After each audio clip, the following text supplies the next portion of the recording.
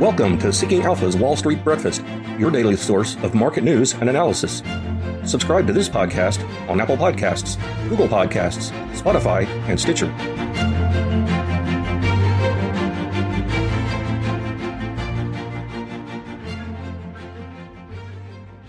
Good morning. Today is Tuesday, September 7th. I'm Pim Fox. Our top stories include El Salvador adopts Bitcoin, congestion at U.S. ports set to continue, and moviegoers help Disney's Marvel movie smash records.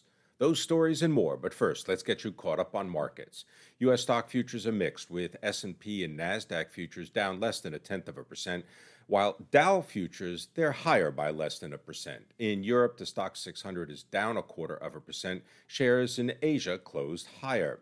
Brent crude is lower by about 0.5% at $71.88 a barrel. In bonds, the 10-year U.S. Treasury note is selling off, pushing the yield up more than 3% to 1.37%. The dollar strengthened versus major peers, while Bitcoin is down about 2%, just under $51,000. Gold is lower by 1% at $1,812 an ounce.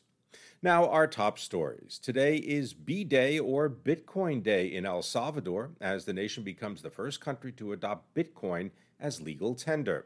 The government is set to spend more than $225 million to introduce the cryptocurrency through a plan that includes a $30 credit in Bitcoin to those who take up Chivo, slang for cool. That's a government-run e-wallet that can be used for purchases in Bitcoin or U.S. dollars. The government is also rolling out a network of 200 Bitcoin ATMs and building a chain of Chivo-branded kiosks with staff that will introduce customers to Bitcoin at plazas around the country.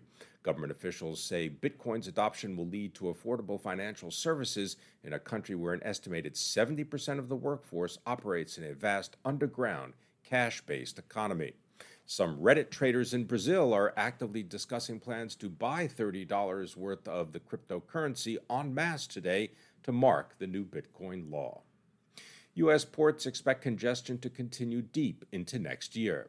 Ports are already swamped by record numbers of containers reaching the U.S. during the peak shipping season, and the number of ships waiting for berths in Southern California's ports is a logjam that stretches into warehouses and distribution networks. Major U.S. ports are forecast to handle the equivalent of some 2.37 million imported containers in August. That's the most for any month dating all the way back to 2002. Projections are that overall inbound volumes for the year will break the record of 22 million boxes that was set in 2020. And Walt Disney's Shang-Chi and the Legend of the Ten Rings smashed records for the highest-grossing film for the four-day Labor Day weekend, making $90 million in the U.S. and Canada. That's according to industry estimates.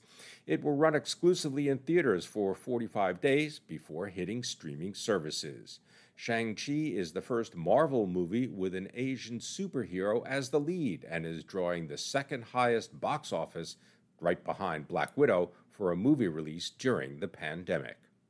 In other news, China's export growth unexpectedly surged in August because demand from U.S. and European retailers probably brought forward their Christmas shopping orders. Europe is facing an energy price shock as a supply crunch lifts the cost of producing power just as businesses reopen and people return to the office, adding to demand.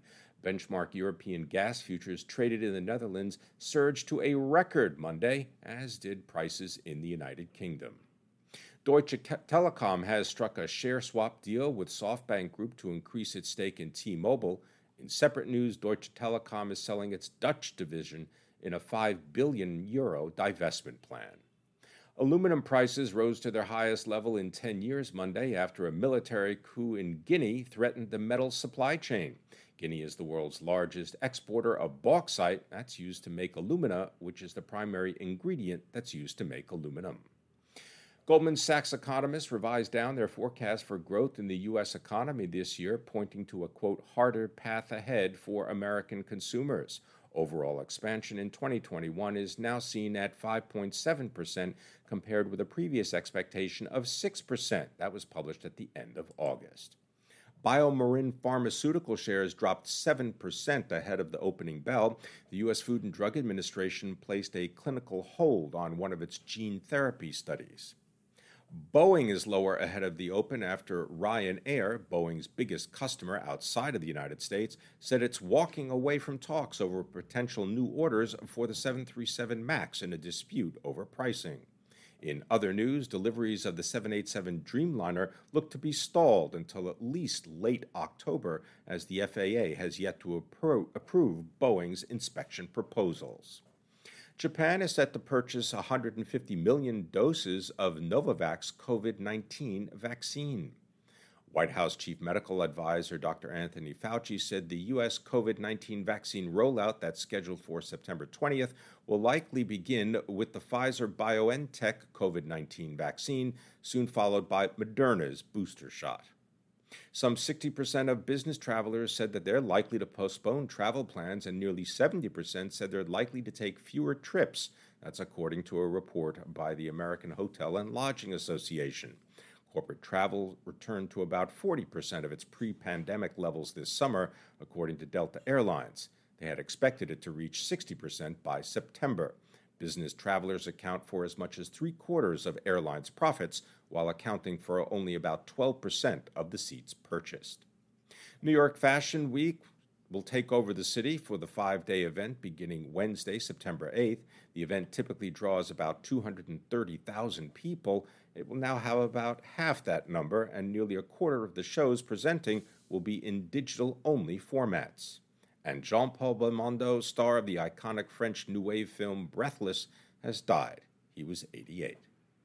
At 6:20 a.m., stocks in Asia closed higher. In Europe, at midday, shares are lower, while U.S. futures are mixed, with Dow futures slightly higher, while S&P and NASDAQ futures trade lower by less than 0.1%. Crude futures are down 0.5% at $71.88 a barrel. Gold is 1% lower at $18.14 an ounce. Bitcoin slipped nearly 2%. It's just under $51,000.